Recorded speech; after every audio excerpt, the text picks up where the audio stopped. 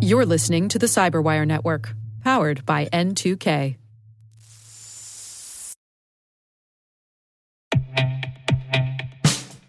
And now, a message from Cyberbit. Mastering cybersecurity is like mastering a sport. You build muscle memory through rigorous practice, then you train as a team to foster cohesion while operating under pressure. Like athletes, cybersecurity professionals thrive on hands-on simulation. But traditional courses, certifications, and open-source labs won't build you a winning team. You need Cyberbit. Cyberbit offers a hyper-realistic simulation environment for your SOC, IR, and C-suite to refine your skills, all using the market-leading SIMs, EDRs, firewalls, and WAFs they use every day. Cyberbit is offering Cyberwire listeners a free live-fire exercise. Sign up your team now at cyberbit.com/cyberwire.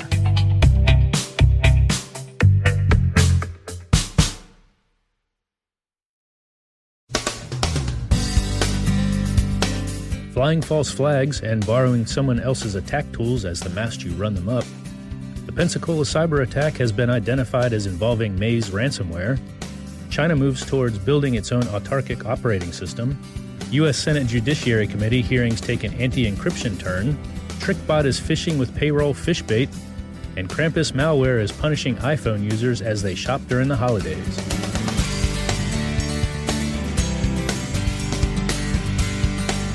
From the Cyberwire studios at Data Tribe, sitting in for Dave Bittner, I'm Bennett Moe with your Cyberwire summary for Thursday, December 12th, 2019.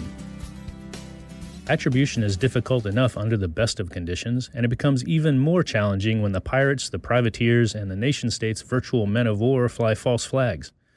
So much attribution depends on an accumulation of circumstantial evidence that, for example, code reuse or employment of a certain command and control server might easily lead one astray. One example of false flagging is the use by Russian security and intelligence agencies of Iranian cyber attack tools and infrastructure. Recorded Future has been watching how that has played out, and this morning published an update on what it's calling Operation Gamework, a report on how that hijacking has proceeded. 3 Iranian threat actors have had their operation kit co-opted by a group Recorded Future's Insect Group tracks as Blue Alpha. The first 2 Iranian operators are APT-33, also known as Elfin, and APT-35, or if you prefer, Charming Kitten, both of which are directed by the Iranian Revolutionary Guard Corps. The third is the group tracked as Muddy Water, whose right place in the organizational chart is less clear, but which by general consensus is held to be working for Tehran. Recorded Future has seen convincing signs that Blue Alpha's activities show considerable overlap with the Gamaradan group, which itself has been tied to attacks against Ukrainian targets, and which the Ukrainian Security Service has linked to Russia's FSB, that country's federal security service. Recorded Future's conclusion is that Blue Alpha is itself an FSB operation, and that it succeeded in getting its hands on Muddy Water, Elfin, and Charming Kitten, probably without Tehran's cooperation and possibly without Tehran's knowledge. Why would FSB bother with this? For several reasons. They've apparently already compromised Iran's operators with implants into their tools and infrastructure, which makes Iran's APTs both available and accessible. They're also convenient. Tehran has taken considerable trouble to direct successful cyber operations against its principal regional rival, Saudi Arabia, and Russia is interested in the Saudis as well. And finally, of course, using someone else's kit makes it easier to fly a false flag. One of the famous Russian threat groups that's been associated with the FSB is, of course, Cozy Bear, famous as the outfit that first made inroads into the networks of U.S. political parties during the last presidential election cycle. The Florida Department of Law Enforcement has sent out a notification that the cyber attack the city of Pensacola sustained on December 7th was, in fact, a ransomware attack. Ars Technica says that the ransomware was a variant of Maze, a strain that came to prominence earlier this year in attacks against Italian targets. It was apparently a broad-targeted phishing attack that led to the infection. The criminals prospect a large number of email addresses with spam. When they get beaconed that someone has clicked a link, they see if the organization the clicker belongs to is likely to be, first, deep-pocketed, and second, poorly prepared. If the answer to both is yes, then the attack proceeds in a more focused and determined way. It seems, by the way, that early speculation about the possible connection with the terrorist murders at the Pensacola Naval Air Station and the cyber attack was unfounded. That the shootings and the cyber attack occurred within hours of one another appears to be mere coincidence. There's been a lot of discussion lately about cloud security, so Dave Bittner spoke with Dean Sisman, CEO and co-founder of Exonis, about the challenges of securing S3 buckets. Here's Dean. So it all starts from when we moved from the on-premise or the high perimeter type of security to the cloud and the no perimeter type of security. There are two major shifts that are causing the change in security that we're seeing as applied to S3 buckets. One is that the environment can be accessed from anywhere, right? So somebody can go online and access the cloud environment, even in an authenticated manner from a Starbucks Wi-Fi, right? And the second aspect is that the environment is extremely dynamic. So most of the time, it's not even people who create the assets, it's code that's written by developers or architects or whatever it is. So when we think about the storage aspect, which is what S3 is of Amazon Cloud, or this is true for everything, if you look at the security team, their ability to keep track of which storage buckets and which access points their organization has becomes extremely difficult because it's no longer able to do it manually. So what ends up happening is there are a lot of just publicly open storage buckets. And these are just, lists of files that anybody can access online. And nobody figured out that these should not have publicly accessible access. And so what's the solution here? How do we face this one?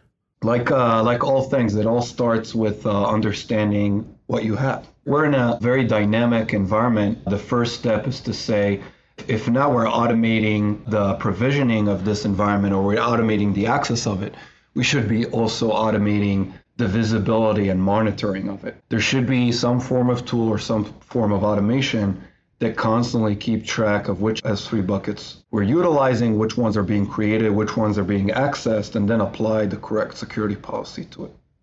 Now, when these buckets end up being exposed, what typically has happened? Is it an initial configuration flaw? Is it that something's changed along the way? It could be a number of things, and I don't have the statistics, but I'd say one of the most common ones is just that nobody's just keeping track of it. It's a miscommunication between the people who are setting these up, who usually just care about, achieving some form of task in their jobs, and security, who are unaware of the fact that somebody spun up all these storage options, and they just don't know that it's happened. By default, usually the access becomes public, and then nobody's aware of the fact that there could be a lot of confidential information in there. And what usually ends up is there are a lot of both hackers and just other bodies who scan, the range of the S3 buckets and start looking for information that could be confidential or shouldn't be publicly accessible. And very quickly they find these leaks and breaches end up happening. So what are your recommendations for folks to stay on top of this? How do they come at it? Yes, I would say if you have a very build-focused team, as in you'd rather build your own tools or build your own monitoring, you have to automate the process of monitoring and maybe even approving the creation of S3 buckets. And there are a lot of online guides on how to do that using the AWS console. But if you're more of a buy mentality, or you decide that this is a problem you don't want to focus your time and resources on, then there are a lot of tools out there that just help you cover and understand what your assets are in the cloud, S3 buckets among them.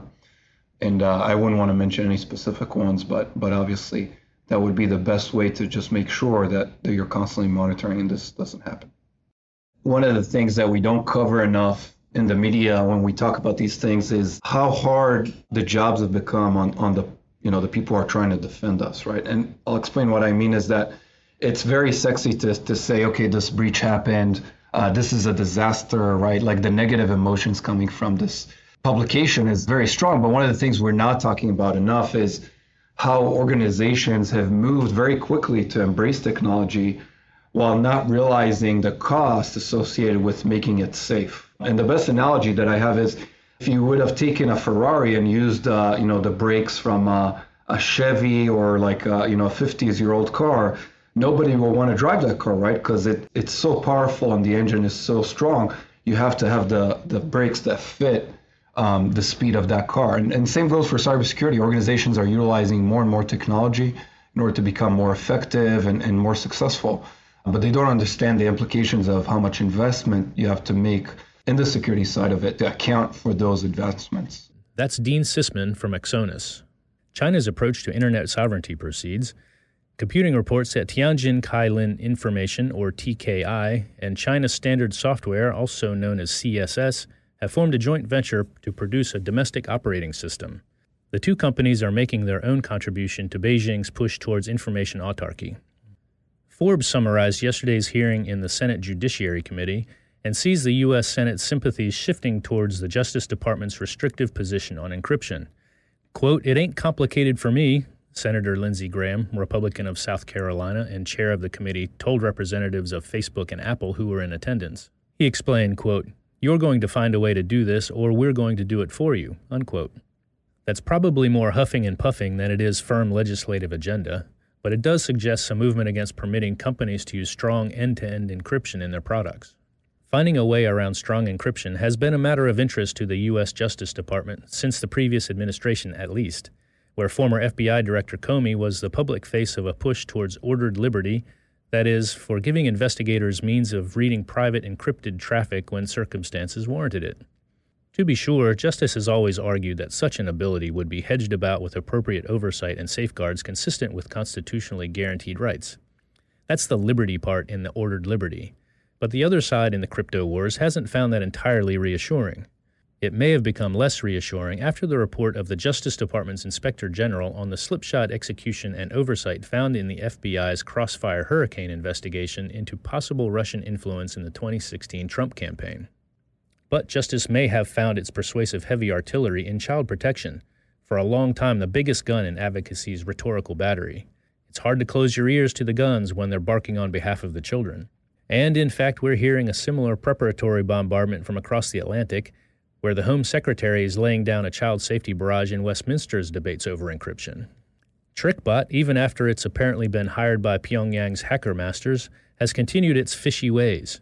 IBM reminds us that payroll-themed spam is spreading the malware. Be skeptical and think before you click.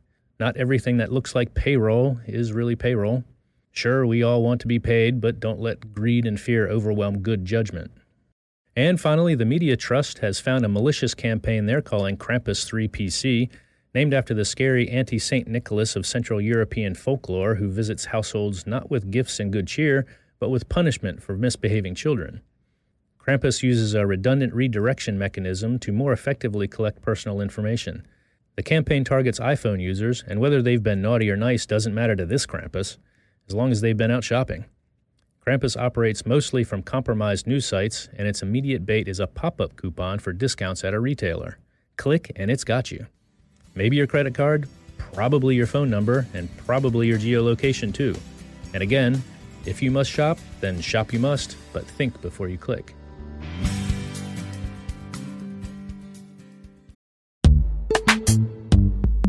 Every day, your IAM tech debt grows. Your multi-generational services struggle to work together. Building an identity fabric can fix this. It makes all your identity tooling stronger and allows you to connect any app to any service you want to use, with zero coding, zero maintenance, and zero app downtime. Strata's identity orchestration platform separates the identity logic from your applications, so you can optimize existing IAM tools and manage them in a single control plane. Now, every vendor, standard, and architecture work together. In short, building your identity fabric means you can secure your non-standard apps, keep your complex access policies, retire outdated IDPs, and modernize in record time. So build your fabric with Strata Identity and get rid of tech debt for good. Visit strata.io/cyberwire, share your identity priorities, and receive a pair of AirPods Pro. Offer valid for organizations over 5,000 employees. Connect today at strata.io/cyberwire.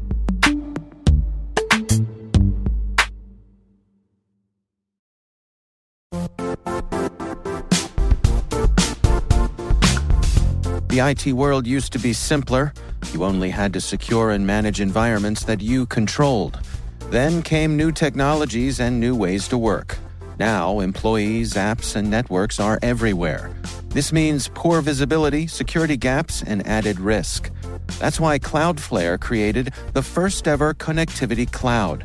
Visit cloudflare.com to protect your business everywhere you do business.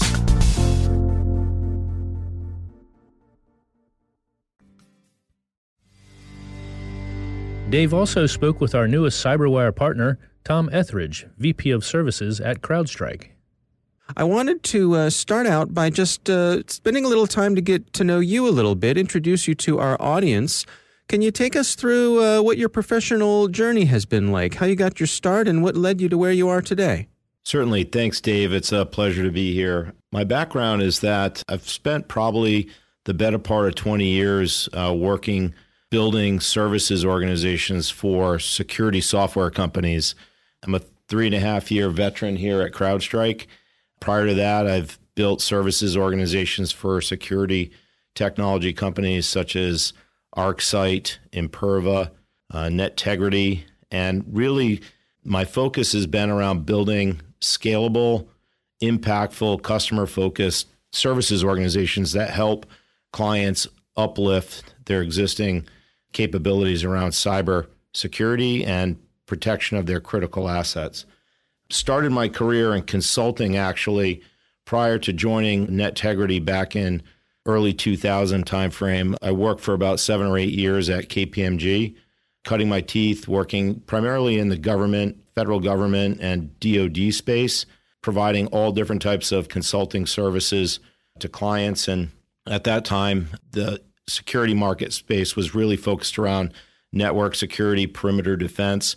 As I started to evaluate opportunities to look at moving into that space, a lot of technology companies were building more robust technologies and capabilities to help clients secure their overall critical infrastructure. And that's when I decided to move into that market space, which was really at its infancy back then. So what is your day-to-day like these days at CrowdStrike? So we are a very busy company, and I run a very busy services organization. Our primary focus is providing incident response and forensic services to folks that have been victimized by some of these cyber incidents in the market. We also run more of a proactive advisory services practice as well that does everything from providing incident preparation and planning services, testing and technical assessment services to ensure organizations have the right tools and technologies and people and processes in place to improve their overall visibility, preparedness, and ability to respond to breaches. We do a lot of work globally. I have a global responsibility, and the business that we're in is obviously growing, a growth business. We have unfortunately, a lot of victim organizations that reach out to us and ask for support in helping them solve these really complicated problems. How would you describe your own leadership style as you're heading up a team that has a global reach? How do you go about that? Well, I'm a big believer in hiring the right people with the right skill set, but also the right motivations. We're a very mission-focused organization, and we embed that in our recruiting and our sourcing of talented people to come join our team. I'm also a firm believer in empowerment and enabling employees to bring their unique skills and experiences to the table. We try to operate in a very transparent and open environment, and putting people in positions where they can be successful and help us scale and deliver successful engagements to our clients, I think is part of what we eat, sleep, and drink every single day. Well, Tom Etheridge, thanks so much for joining us here at the CyberWire. We're looking forward to chatting with you in the days to come.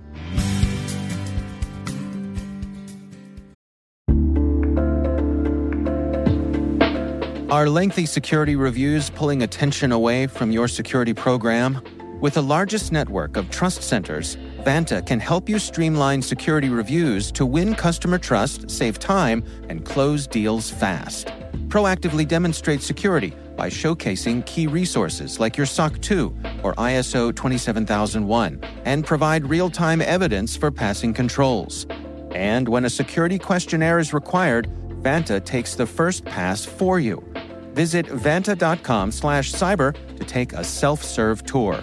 That's vanta.com/cyber.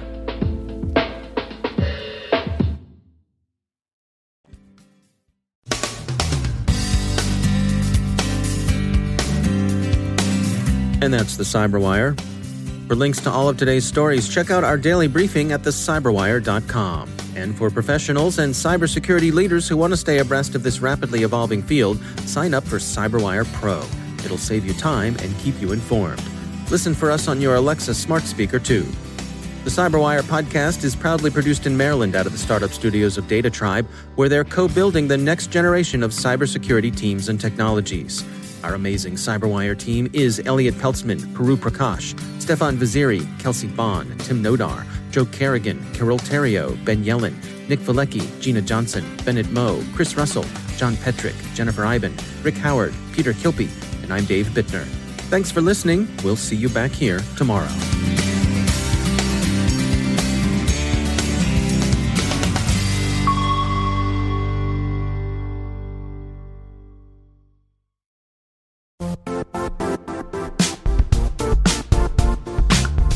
And now, a word from our sponsor, Zscaler, the leader in cloud security. Cyber attackers are using AI in creative ways to compromise users and breach organizations. In a security landscape where you must fight AI with AI, the best AI protection comes from having the best data. Zscaler has extended its Zero Trust architecture with powerful AI engines that are trained and tuned by 500 trillion daily signals. Learn more about Zscaler Zero Trust Plus AI to prevent ransomware and AI attacks. Experience your world secured. Visit zscaler.com/zerotrustai.